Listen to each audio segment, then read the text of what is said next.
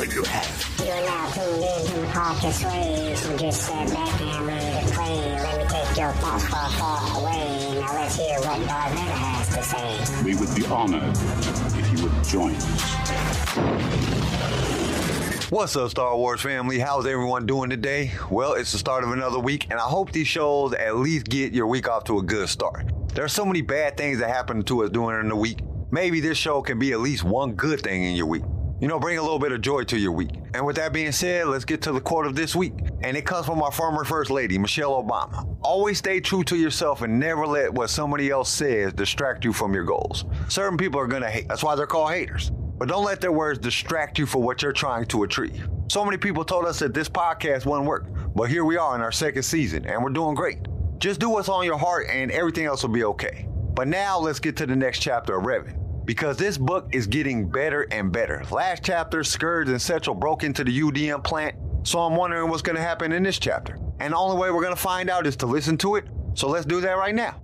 Revan rarely visited the Jedi Temple on Coruscant anymore. Though technically still a member of the Order, he couldn't help but feel like an intruder as he mounted the steps and passed between the twin rows of statues that stood guard at the entrance. Many Jedi, particularly the Padawans and younger Jedi Knights, considered him a hero, a living legend. But the more conservative masters held a very different view. Some resented him for leading thousands of Jedi to their deaths in a war against the Mandalorians. Others could not forgive him for the millions of Republic soldiers and citizens killed when he and Malak returned from the unknown regions as conquerors. Officially, he had been redeemed and returned to the light. But there were those who still felt he bore the indelible corruption of the dark side. To be fair, Revan had done little to try to convince them otherwise. At the top of the stairs, he passed through the temple entrance, crossing the long marble floor as he made his way to the interior courtyard. The council had offered to find a suitable master to retrain him in the proper ways of the Jedi, an offer he flatly refused. Revan had learned too much about the Force, both the light side and the dark, to take instruction like some common Padawan. His contrariness might have been overlooked, had Bastila not chosen a similar path. At one time, she had been the Order's bright young star. But Malak had temporarily turned her to the dark side, and the Council believed that she also needed to be retrained. When she refused, some of them saw a familiar pattern. Revan leading a promising young Jedi away from the accepted teachings of the Order. Their marriage further exacerbated the situation. The Jedi Order opposed emotional attachments, believing they were a stepping stone to destruction. They taught that love begat jealousy, which led to the dark side. But Revan had seen its redemptive powers firsthand. It was his love that had brought Bastila back to the light. Their emotional bond had wrought salvation for both of them. Denying or attempting to utterly control emotion, Revan felt, was a fool's game. Jealousy was actually the result of ill-prepared Jedi being overwhelmed by feelings they had never learned to face. Revan believed Jedi could be taught to use positive emotions like love and happiness to strengthen their connection to the Force, in the same way that hatred and anger gave power to those who followed the dark side. Emerging from the entrance hall, Revan was struck, as always, by the magnificent view. The Jedi Temple had been built atop a massive mountain, its rooftop converted into a huge open-air courtyard that overlooked Coruscant's endless cityscape a full kilometer below. A towering spire had been built on each of the courtyard's corners, and a fifth spire, larger than the others, rose up from the center. Small clusters of robed figures, a mixture of Jedi Padawans, Knights, and Masters, filled the area. Some made their way quickly through the garden paths on business. Others lounged on benches or by fountains, taking a break from chores or training exercises. Revan kept the brown hood of his traditional Jedi cloak up to avoid being recognized. He wanted to conduct his business and be on his way as quickly as possible. The sooner he left the temple, the better. He hadn't always felt this way. In the first few weeks after Malak's defeat, when he was still being honored and feted as the savior of the galaxy, he approached the Council with an offer to share his new understanding of the Force with the other members of the Order. He had expected some resistance, of course. The Council was stuck in the old ways. They didn't understand that the Force was alive. They couldn't accept that it had evolved beyond their staid teachings. Yet he had been unprepared for the sheer hostility of the Council's reaction. Not only did they reject his offer, but a handful of counselors had wanted to banish him from the Order. Fortunately, cooler heads had prevailed. Revan was a hero. The tale of his redemption and return to the light had spread throughout the galaxy, though the sordid details of how the Jedi had stripped away his identity had been carefully excised. The wiser members of the Council understood that the legend of Revan was far too valuable to throw away simply because they no longer had any use for the man himself. In the end, a compromise was reached. The Jedi would not speak out against his marriage to Bastila. Officially, both would still be recognized as Jedi in good standing, with all corresponding rights and privileges. In exchange, Revan promised not to spread his heresy to other members of the Order. At first, Bastila wanted to reject their terms, but Revan convinced her that an ideological war with the Jedi Council served no purpose. They had done their part. It was time for them to fade from history and live out the rest of their days in peace. And so they had. Until Revan started having those blasted dreams. That was why he was here now. Canderous was out among his own people, seeing if he could find some connection between the war and a planet shrouded in the darkness of eternal storms. He'd been gone several weeks, and Revan had yet to hear back. But rather than sit around and do nothing, he decided to do a little investigation of his own. Moving with long, quick strides, he made his way to the spire on the northwest corner of the courtyard. This tower was home to the Council of First Knowledge, a collection of 5 Jedi Masters and their underlings who specialized in the history and lore of the entire Order. It was also home to the Temple Archives, by far the galaxy's largest assembled collection of documents, data disks, and holocrons. It was often said that if an item did not appear in the archive records, then it did not exist. Despite the bold claim, Revan doubted he'd find anything to explain his dreams lurking in the stacks. He'd actually come here in search of something else. Someone else. A name from his past. Massive chunks of his memory were still missing. To fill in the gaps, he'd need to speak to someone who had been there with him during that time. Someone who had served beside him in the war. Malak had been his right hand during the campaign against the Mandalorians. But Malak was dead. Revan would get no answers there. Yet there had been another. A powerful Jedi named Meetra Surik. Meetra had been among the first to join Revan's cause, and she quickly proved herself to be a brilliant tactician and military leader. Recognizing her potential, Revan had made her a general, giving her control over nearly half of the Republican Jedi troops under his command.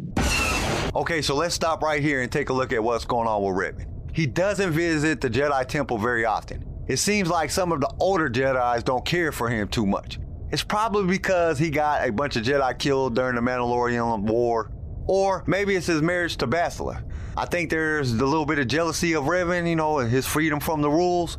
After he was turned back to the light, some Jedis wanted him to go through Jedi training again, but Revan was like, no, I don't think so. I know more about the Force than any other Jedi. I'm not about to be someone's Padawan. It isn't gonna happen. Forget it. Can Jedis be haters? Because the way Revan is talking, they just seem that the Jedi is just hating on him. But anyway, as he's walking through the temple, he sees his greatness, stating that it was built upon a large mountain that overlooked the rest of Coruscant. The Jedis are starting to sound more and more like monks, which if you look into George's vision of the Jedis, there was a lot of Asian influence when he created the characters of the Jedi. But as always, there was a bunch of Jedi in the courtyard and hallways, they're everywhere, which Revan tries his hardest to avoid. He doesn't want to be noticed. Even though he is still a Jedi, he avoids other Jedi. Sounds like he avoids everyone to me. He just doesn't like attention, the good or the bad. He just tries to keep things simple. It seems to me like the Jedi Temple is just a giant high school in a small town. Everyone knows everyone's business, and Revan doesn't want anyone else to know his business. So Revan makes his way up to the Jedi Archive, and he starts to search for the information that he is looking for, or the person that he is looking for, which is actually a female Jedi named Meetra, the Jedi known as the Exile, a friend and a confidant of powerful Jedi that Revan himself appointed to general of half the Republic fleet during the Mandalorian War. So that's about where we're at. Let's see what else is going to happen. Meetra had been instrumental in defeating the Mandalorians, dealing them a devastating blow during the Battle of Malachor V. Though, at a cost nearly impossible to fathom. He hesitated only briefly at the door leading into the spire, steeling himself for what he might find. Then he entered the building and mounted the long spiral staircase leading up to the first floor of the archives. Revan had defeated Mandalore shortly after Mitra's victory at Malachor V, effectively ending the war. Then he and Malak had set off into the unknown regions, while Mitra had returned to face the judgment of the Jedi Council. She hadn't spoken to Revan since. He didn't even know where she was. He knew some of the details of what had happened. On her return, the Jedi Council had declared her a traitor for following Revan. They had stripped her of her rank and banished her, branding her as the Exile. According to the rumors, she had left Republic space and simply disappeared.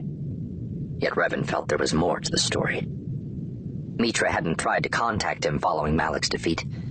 Even if she had left Republic space, she surely would have heard of Revan's redemption by now. The fact that there had been no word from her was disturbing. Once he had tried to reach out to her with the Force. Serving in battle with someone formed a special bond. Even across the breadth of the galaxy, he should have been able to get some vague sense of her presence. Yet he had felt nothing. The simplest explanation was that she had become one with the Force. But Revan couldn't allow himself to believe she was dead. After surviving the horrors of Malachor V, an anonymous death in the Outer Rim simply didn't seem fair. He stepped from the spiral staircase and onto the fourth-story landing, then pushed open the door to the second floor of the archives. He was relieved to see there was nobody else around. He wanted to do his research in private. Passing through the tightly packed stacks of data disks, he took a seat at one of the holo terminals. He wasn't sure exactly what he was looking for, so he simply entered Mitra's name into the index. Several entries came up, including an official report on Malachor V compiled by one of the Jedi archivists. He made a mental note of the reference number, retrieved the data disk from its shelf, and inserted it into the terminal. He spent the next few minutes reviewing the report, but failed to come across anything he didn't already know. Malachor V had been a trap. A ploy to lure the Mandalorian fleet in close enough to the planet to unleash the mass shadow generator, an experimental superweapon that would draw upon the gravitational anomalies unique to the Malachor system to instantaneously destroy every ship orbiting the planet. Revan split his fleet in two, giving command of one half to Mitra. While he led his forces against Mandalore's flagship, he ordered his most trusted general to use her fleet as bait to lure the bulk of Mandalorian ships within range of the mass shadow generator. The Mandalorians had taken the bait, and once they were in range, Mitra gave the order to engage the mass shadow generator. The atmosphere exploded in a flash of fire, leaving only ash behind.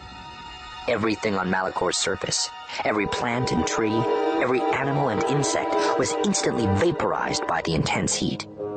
The ground cracked and heaved, leaving deep scars across the blasted landscape. At the same time, hundreds of ships, Republic and Mandalorian alike, were yanked from orbit by the creation of an irresistible gravity vortex at the planet's core. They crashed into the surface of the world, striking with such velocity that their hulls actually penetrated several kilometers into the ground, burying the twisted wreckage and broken bodies. Tens of thousands of lives were snuffed out in a fraction of a second. Revan's and Mitra's ships had both been safely beyond the range of the superweapon, though whether that was by luck or design, Revan honestly couldn't say. His memories of that time were gone, and looking back on his actions, he couldn't fully explain or justify them. Had he known what was going to happen, willingly sacrificing thousands of his own followers to achieve ultimate victory over the Mandalorians? Or had something in the plan gone horribly wrong? The report wasn't so ambiguous. It claimed Revan and Mitra both knew what would happen. It declared them criminals of war and mass murderers. The author of the report speculated that Malachor V was proof that even then Revan had already embraced the ways of the dark side. But Revan wasn't interested in the opinions of some anonymous Jedi archivist. He only cared for the facts, particularly what happened to Mitra after the battle. And here, the report was severely lacking. All he could glean was that she had returned of her own free will to face the Council, which summarily banished her from the Jedi Order and Republic space. "I should have guessed it was you," The voice came from behind, sharp with indignation. Revan rose from his chair and turned to face the speaker. She wore the traditional robes of a Jedi archivist, though Revan knew she was in fact a Jedi Master. She was young for the position, about Bastila's age, but her hair was platinum white. She had cold blue eyes and a pale complexion that spoke of a life spent inside the archives, well sheltered from the rays of the sun. "Atris," Revan said with a nod and a forced smile, silently cursing. Once a close friend of Mitra's, Atris had refused to join those who had gone to battle the Mandalorians. A staunch traditionalist, she had shared the unfavorable opinion of Revan coming to the older, more conservative masters. Of all the people who could have interrupted his search, he could think of few he wanted to encounter less. "Still trying to recapture your lost memories?" she asked a little too smugly. And Revan understood that her arrival was no accident. Atris must have tagged the report he'd been reading, so it would alert her whenever it was referenced. There were no rules or regulations against this kind of security feature, but it was rarely done. As a rule, those who served the Council of First Knowledge respected the right to personal privacy of Jedi visiting the temple archives. We love bringing you more Star Wars, and it is because of our partners that we can do this week after week. So we invite you to be one of those partners. For as little as $1 a month, you can help us keep this going. Your support will give us the ability to create future episodes, as well as provide you with the best sounding show on your playlist. And to express our appreciation, we will give you a shout out on our mid-series show that we do in the middle of every book. You will also be automatically entered in all future giveaways. All you have to do is go to the show notes and click that listener support link. Now let's get back to the show.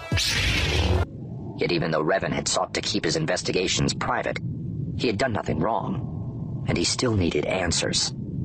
"This report seems to skim over some of the relevant details," he said. "Shoddy work," he added on a sudden hunch. He saw Atris bristle, and he knew he'd guessed right. Not only had she tagged the report, she'd also prepared it. "Maybe you just can't see the obvious truth in front of you," she snapped. Revan smiled. Despite all the Jedi teachings about peace and serenity, he'd always had a knack for riling up overly sanctimonious members of the Order like Atris. "Guess I just need your great wisdom to help me understand what I'm missing." "What makes you think I would do anything to help you?" "I'm still a Jedi, and Mitra's sentence is a matter of record," he reminded her, suddenly serious. "I have a right to know the truth of what happened. All of it." "What more is there to tell? She made the mistake of following you. You led her down the path to the dark side. She committed an unforgivable act, and for this the Council banished her." "It was a desperate act during a desperate time," Revan said. "And the mass shadow generator was an experimental prototype. How could the Council be sure Mitra even knew what would happen? What if it was all a mistake? A terrible accident?" "The mass shadow generator was a weapon of war," Atris replied with a cool, rational calm. "Its sole purpose was death and destruction, and she gave the order to activate it. How is that an accident?" "But she obviously regretted her actions, and she surrendered voluntarily to the Council. Why wouldn't they show her mercy?" "They needed to make an example of her." Atris made no effort to hide the bitterness in her voice. "She became a symbol for all those who had defied the will of the Council. Mercy was not an option." "It can't be that simple," Revan pressed. "My crimes were far worse, yet the Council gave me a second chance." "You could still be of use to us." Revan sensed there was something she wasn't saying. "What does that mean? Mitra was a powerful Jedi. Why didn't the Council try to redeem her?" The archivist shook her head in disbelief. "You really have no idea what you did to her, do you?" "No, I don't," Revan snapped, allowing his frustration to bubble over. "My memory has more holes in it than a Kaminoan sponge, so why don't you just tell me?" Atris bit her lower lip and glared at him. Then, perhaps realizing that answering his questions was the quickest way to get him to leave, she began to speak. "Mitra was much closer to the mass shadow generator than you were. She felt the shockwave. It nearly killed her, left her vulnerable. At the same time, she felt the deaths of the Mandalorians and her fellow soldiers through the Force. It was all too much to bear in her weakened state. It would have killed her. She paused for emphasis before continuing. Instinctively, she protected herself the only way she knew how. She cut herself off from the Force. Permanently. I'm sorry, Revan said sincerely. I had no idea. Really? Atris replied angrily. Then why did you and Malak leave her behind when you went into the unknown regions? You realized she was of no further use to you, and you abandoned her. That's why she came back to the Order to face judgment. I didn't see that in your report. Is that fact or just speculation? Her refusal to speak was reply enough. Even if what you say is true, Revan continued, I'm not the same man anymore. Is it right to still hold me accountable for those crimes? A Chalarax can't change its spots, she muttered under her breath. Revan was too busy trying to process all he had learned to react to her comment. If Mitra was cut off from the Force, that would explain why he hadn't been able to sense her presence. That meant she could still be alive somewhere. She might still know something that could help him understand the meaning of his vision. Do you know where she went? He asked. I need to speak with her. Haven't you done enough already? Atris demanded. It's your fault she defied the Council and betrayed the Order. It's your fault she fell to the dark side and was branded the Exile. It's your fault she cut herself off from the Force. For a Jedi, that's a fate worse than death. I've come closer to death than most, Revan countered. And I can assure you that's not true. Atris snorted in contempt. That is the difference between us. I live for the Force. You live for yourself. Revan shrugged, knowing a philosophical argument wasn't going to get him any closer to finding Mitra. Whatever you think of me, he said, I did not compel Mitra into any of this. She made her own choices, and it should be her decision now if she wants to speak to me again, not yours. If you know where she is, you have to tell me. I haven't spoken to her since her trial, Atris answered through gritted teeth, and Revan knew she was telling the truth. I do not know where she went, and I hope I never see her again. The Exile betrayed the Order, as did you. You're not welcome here. Go back home to your wife. Atris spoke the last word with such venom she nearly choked on it. Revan said, wagging his finger at her. There is no emotion. There is peace. Her lip curled up in a snarl, and she spun on her heel and stormed out of the room. Revan waited until the sound of her feet on the stairs faded, then sat slowly back down in the chair. With Atris gone, he could let his sarcastic mask slip. Despite what he'd said to her, he couldn't help but feel responsible for Mitra.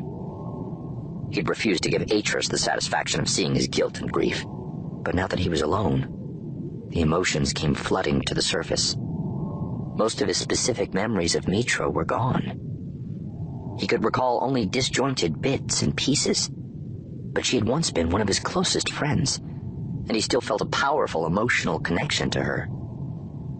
Slumping forward, he buried his face in his hands. He expected tears to follow, but that didn't happen. Instead, he just felt a hollow, numbing sorrow. After several minutes, he took a deep breath to collect himself and rose to his feet. Then he headed out the archive's door and down the stairs. He'd come to the temple in search of an old friend and confidant, hoping she could help him understand the dreams that plagued his nights.